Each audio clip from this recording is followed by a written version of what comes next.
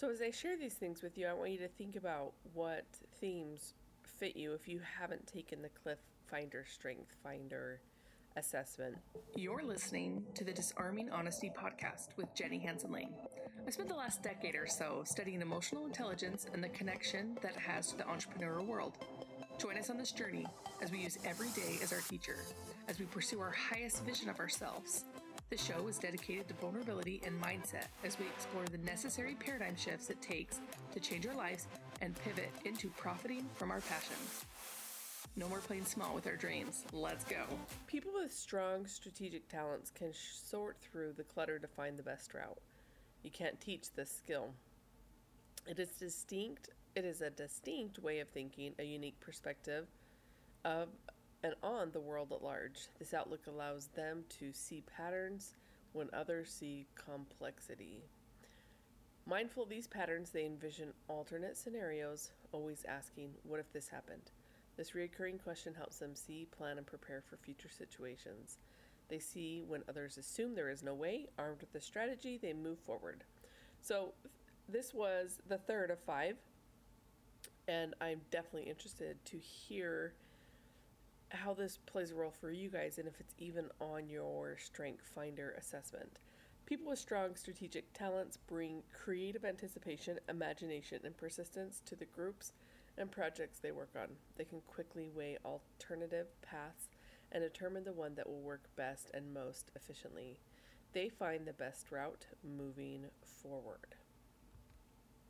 If you take the test and you happen to have a strategy or strategic is one of the dominant themes for you, then one of the things that you can remember is that your greatest contribution to groups or other people might be helping them figure out the best way to get success.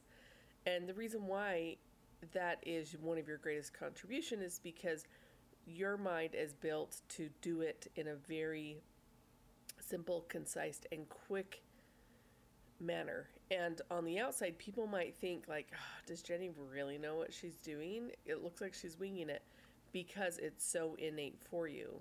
So be sure that you are just using your communication skills along the way to help other people in the group or the environment that you're in understand the vision that you see, the answer, the path that you see.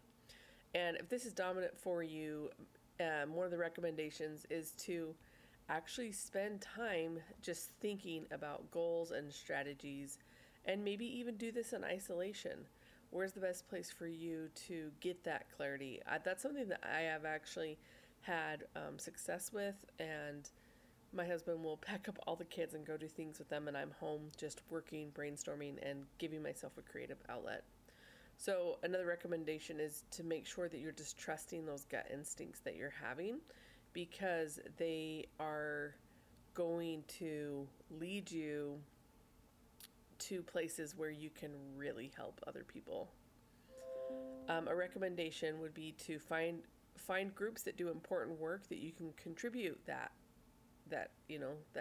contribution or that talent, and you can help other people. And you can be a leader, and you can lead, and you can help other people become leaders. So something that I thought was interesting about this trait is that sometimes others misinterpret strategic talents as criticism or naysayers. And the assessment says you can strategic talents by considering what is already working well and what others have already done. So these are interpersonal skills that we develop just to become better people in marriages, in motherhood, in relationships, in friendships, and in business every day. All right, you guys, love you. Peace out.